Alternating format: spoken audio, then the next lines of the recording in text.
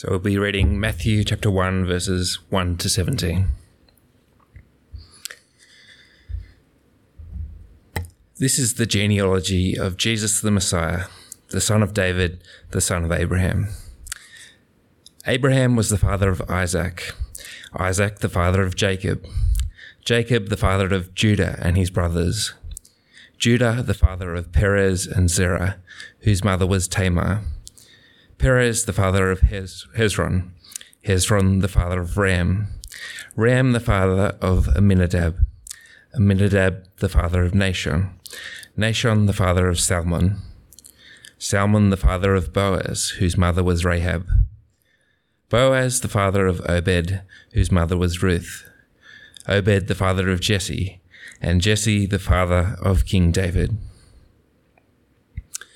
David was the father of Solomon, whose mother had been Uriah's wife, Solomon the father of Rehoboam, Rehoboam the father of Abijah, Abijah the father of Asa, Asa the father of Jehoshaphat, Jehoshaphat the father of Jehoram, Jehoram the father of Uzziah, Uzziah the father of Jotham, Jotham the father of Ahaz, Ahaz the father of Hezekiah, Hezekiah the father of Manasseh, Manasseh the father of Amon, Amon the father of Josiah, and Josiah the father of Jeconiah and his brothers at the time of the exile to Babylon.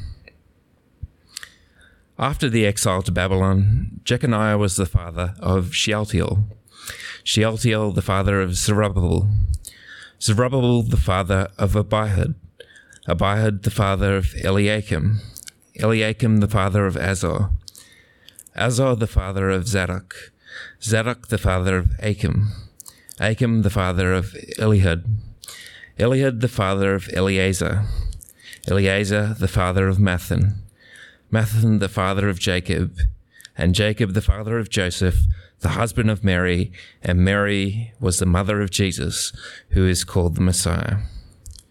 Thus there were 14 generations in all from Abraham to David, and 14 from David to the exile to Babylon, and 14 from the exile to the Messiah.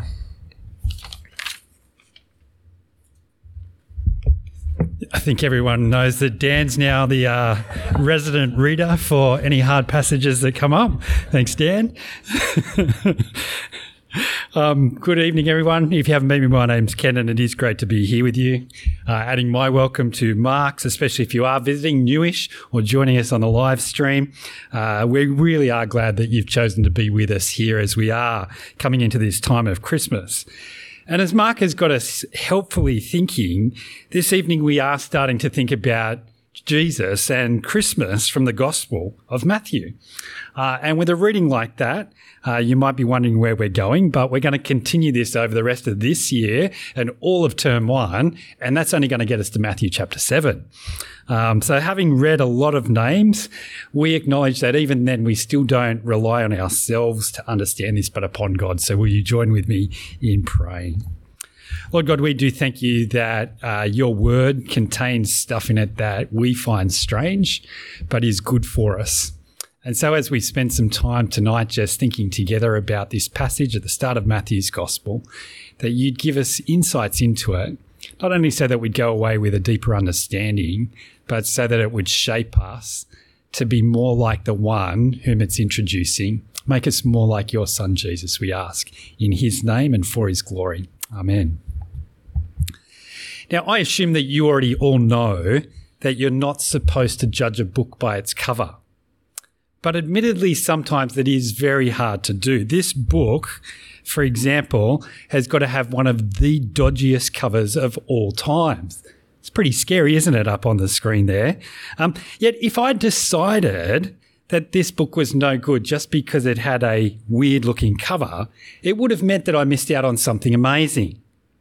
I'm so grateful that I got past my first impressions and read what was on the inside, because the Screwtape Letters is a great story, one of my favourite books.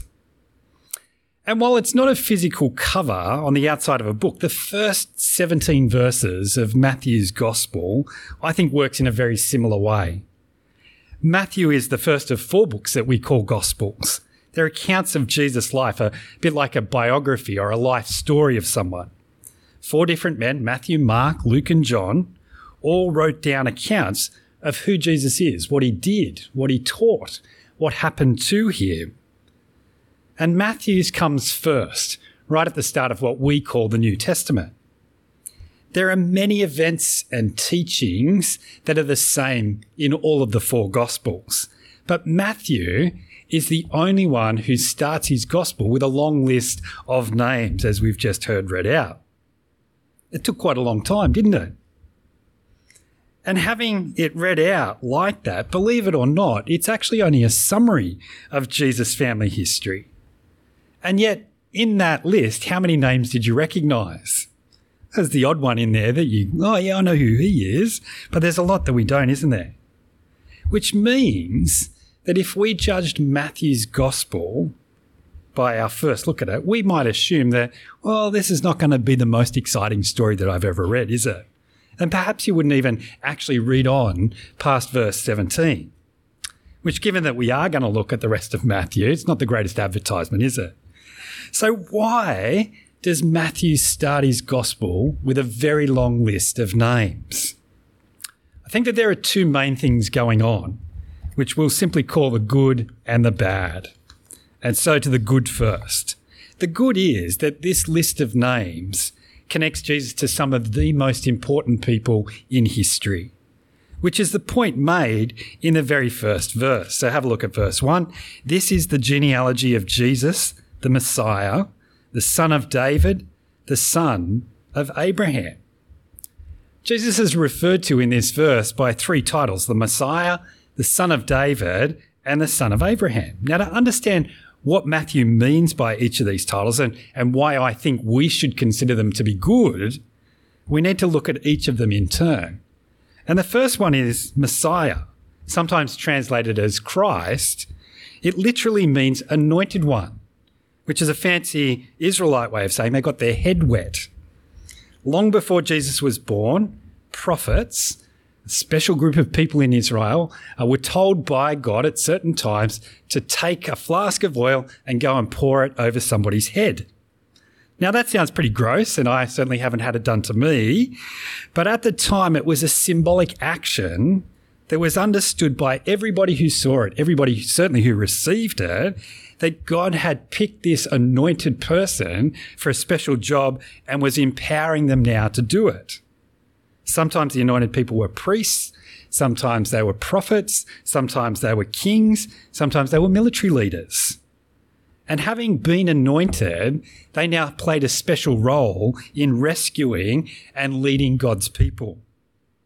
So Messiah, or Christ, is certainly not Jesus' surname. It's a title, saying that he's a special chosen rescuer and leader. There were lots of Messiahs, lots of Christs, lots of anointed ones in Israel's history, but many of the prophets who wrote also told about a super saviour that was coming, to use the words of Colin. A Messiah that would be the greatest of all Messiahs, not just an average Messiah, the Messiah to end all Messiahs.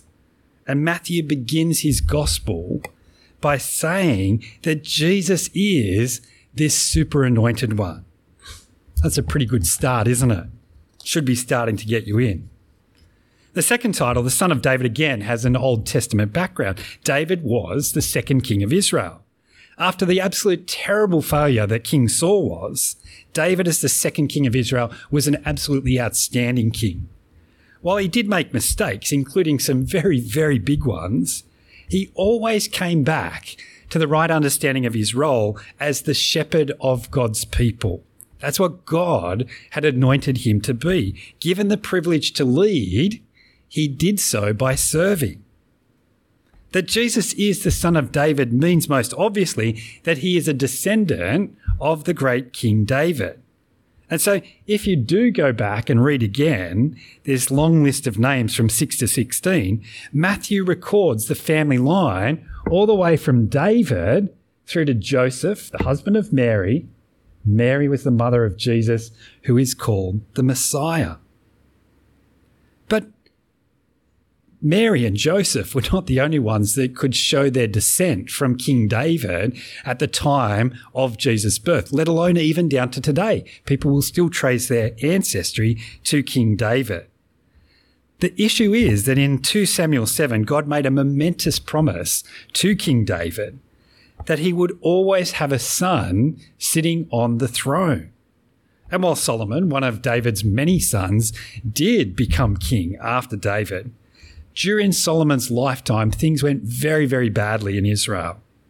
And in response to that terrible turn of events, God promised to send another king, another son of David, who would put things back together to how they were supposed to be. And so again, Matthew's saying right up front, so you don't miss this point, so that you look for it as you keep on reading. Look, here is the one that God promised to send for you. Here's the great king who's going to rule over God's people. Here's the one that God wants to rescue you, the king who will fix all the problems and rule in the way that he was designed to. Here is the one that you've been waiting for. Another good thing. Now, the final title in this first verse of Matthew, we're not going to go quite this slow through the rest of the verses. The final title is Son of Abraham. Now, many will know that Abraham had two sons, Isaac and Ishmael. But just as son of David can mean descendant of David, so here Matthew's point is that Jesus is a descendant of Abraham, the founding father of Israel.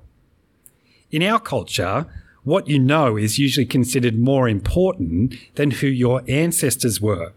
What study have you done? What experience have you gained? That's what equips you for a job. You don't write on your CV that I'm the son of such and such, who is the son of such and such, the son of such and such. What study you've done, that's what equips you for a job. But in Matthew's culture, who you were and what you could do depended a lot on the family you came from. Matthew, as a Jew, was pointing out that Jesus had an impressive pedigree within his culture. While he wasn't born into a rich family, he was born into the right family. And as God had made promises to David, so God made promises to Abraham to bless him and through him to be a blessing to all nations. Jesus comes as the fulfillment of that promise too. So look out for it as you read through Matthew. Now, if I was Matthew and I was writing a gospel, I'm pretty sure that I would have called it quits right there. 3 out of 3 means that Jesus is clearly very impressive, having all the credentials that would make him a great leader. You'd expect Matthew to move on now and to show how Jesus fulfills all of those 3 titles. But instead, Matthew highlights some people in Jesus' family line that many historians would choose to leave out. And so we move on to the bad. We've seen the good, now the bad. Now, I don't know about you, but many of us have someone in our extended family that we're a little bit embarrassed by. Perhaps it's a weird uncle, the convict that was shipped out from England, the distant relative that's famous for all the wrong reasons.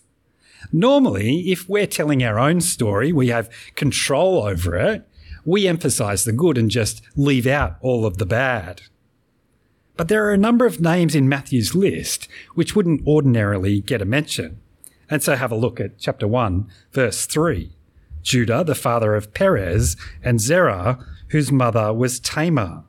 Perez, the father of Hezron, Hezron, the father of Ram. Chapter 1, verses 5 to 6. Salmon, the father of Boaz. I don't know how you say his name. Salmon, the father of Boaz, whose mother was Rahab. Boaz, the father of Obed, whose mother was Ruth. Obed, the father of Jesse, and Jesse, the father of King David.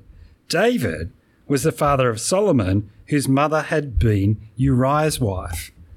And then we'll read again, finally, verse 16. And Jacob, the father of Joseph, the husband of Mary, and Mary was the mother of Jesus, who is called the Messiah. Now, in a very long list of men's names, the thing that immediately stands out is these are all women. And while that is unusual in itself in Jewish genealogies, if you go back and look through the Old Testament, apart from Ruth's one, most of them are just all men. More importantly than that part is that every single one of these women had done something or were something that would have made people in her society look down on her. Each of the women had done something or was something that communicated the exact opposite of those three terms, those three titles that we read earlier. Now, Mark gave us some background to Tamar's story. You can read it in Genesis 13. In brief, Tamar married Judah's eldest son, but he was put to death by God because he was wicked. Next brother, Onan, likewise was put to death by God for refusing to have children on behalf of his older brother. And so Judah, as the father with one remaining son, decides to keep that son safe by not letting him marry Tamar. Pretty standard response, you'd think. But in response, Tamar took things into her own hands. She dressed up as a prostitute, as Mark said, tricked her father-in-law, Judah, to sleep with her. And that's how Perez and Zerah were born. Not exactly the highlight you want to talk about at the family gathering, is it? Now, continuing that theme, Rahab was not just dressed up like a prostitute. The book of Joshua tells us that that's exactly what she did for a living. Why the spies ended up at a house is not made super clear. In fact, Joshua, as one of the two spies that had done the right job, what was he even doing sending spies into the promised land anyway? But even worse than the fact that she was a prostitute, she was a resident of Jericho, which means that she was one of the Canaanites that, as Israel came to the promised land, was supposed to be wiped out completely. That a foreign prostitute had more faith than most of the Israelites who wandered in the wilderness is pretty embarrassing. But there she is, in the genealogy of Jesus. Next comes Ruth, who many would think would get a pretty good report card. Ruth's first husband, one of Naomi's sons, also died before they could have any kids. But she faithfully followed her mother-in-law back to Israel, and there she eventually married Boaz. While she did have one rendezvous with Boaz, which some people think pushed the boundaries, the big issue with her past is that, like Rahab, Ruth was a foreigner. She wasn't an Israelite. Chapter 1 of Ruth tells us that Ruth was a Moabite. Now, for Israelites to marry a foreigner was a very dodgy issue, to put it bluntly. But worse still, Moabites descended from Lot's eldest daughter, who got her own father drunk so that he would sleep with her and she could have kids.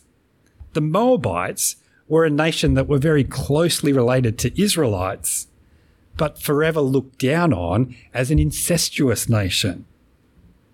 Now, the fourth woman in the genealogy is not even named.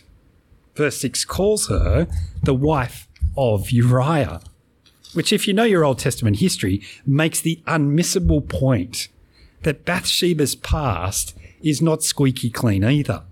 King David, who's already made it into the list on the good side, had lots of wives. But one of his biggest mistakes was staying in Jerusalem one year instead of going out to war against the Canaanites. While he was there in his castle looking over all he had, he saw Bathsheba washing herself on the top of her house and had the palace guards go and fetch her for him. He slept with her and she became pregnant. And in an attempt to cover up his sin, David had Bathsheba's husband Uriah killed in a battle. This made it legal to marry Bathsheba, who then became the mother of the famous King Solomon. But David is confronted for doing such a wicked thing. You think that royal scandals are big this day? They have nothing on the ones that are included in Jesus' genealogy. And so we finally come to Mary. Now, because we've heard the story of Jesus' birth so many times, we know that Mary is an amazing woman. She's called the most blessed among women, and she's rightly considered to have been incredibly special, selected specially by God. And yet the reality of Joseph's reaction to the news of her pregnancy to the news of her pregnancy shows that neither he nor those who knew Mary at the time were naive. Even in our time, getting pregnant before being married is not the norm. But in Matthew's culture, it would have been considered a sin potentially worth stoning her for. While the Gospels go to very big lengths to make clear that there was nothing improper, that Jesus' birth was brought about by the Holy Spirit, it is absolutely certain that most people would have just assumed that Mary was lying to cover up her sin. And so the intriguing thing about all 5 women included in Jesus' genealogy is their shady stories. Yes, they had great faith, often greater than the men around them at the time, but foreigners, prostitutes, incest, murder, pregnancy outside of marriage. Talk about skeletons in the closet. And that's just the 5 women. If we went through the men in the list, we would find even worse stories of disobedience and lack of trust, of selfishness and greed and mistreatment of people. Which, given that Matthew starts by emphasizing such good points about Jesus, why would he now bring it all into doubt? I think if Matthew wrote his gospel in 2022, the most likely reason he would do this would be that his intention was actually to discredit Jesus. Having said a few nice things about Jesus, he now brings up a whole list of bad points to make the point that Jesus is an imposter. Or perhaps Matthew knew that scandals sell books. And so he was motivated, after all, by money and fame. But I don't think that that's how the gospel reads at all. It seems that Matthew is highlighting the good and the bad because Jesus' family history already shows us how God works.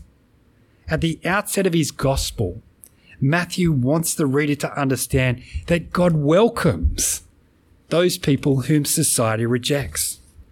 Just like books with dodgy covers, people can be judged by where they're from or how they look, what they've done or what's been done to them. But God doesn't judge us that way. He doesn't write any of us off, but instead includes those who would normally be rejected. He sees beyond the external things that put others off and sees our inside, sees what people can become. He knows all that we've done, the things that we tried to hide or cover up from others, and he loves us anyway. As we approach Christmas, Matthew's gospel gives us incredible hope that nothing we have done puts us beyond what God is willing to fix up. In fact, the hint we get at the start of Matthew's gospel is that God delights to include us, warts and all, in his story.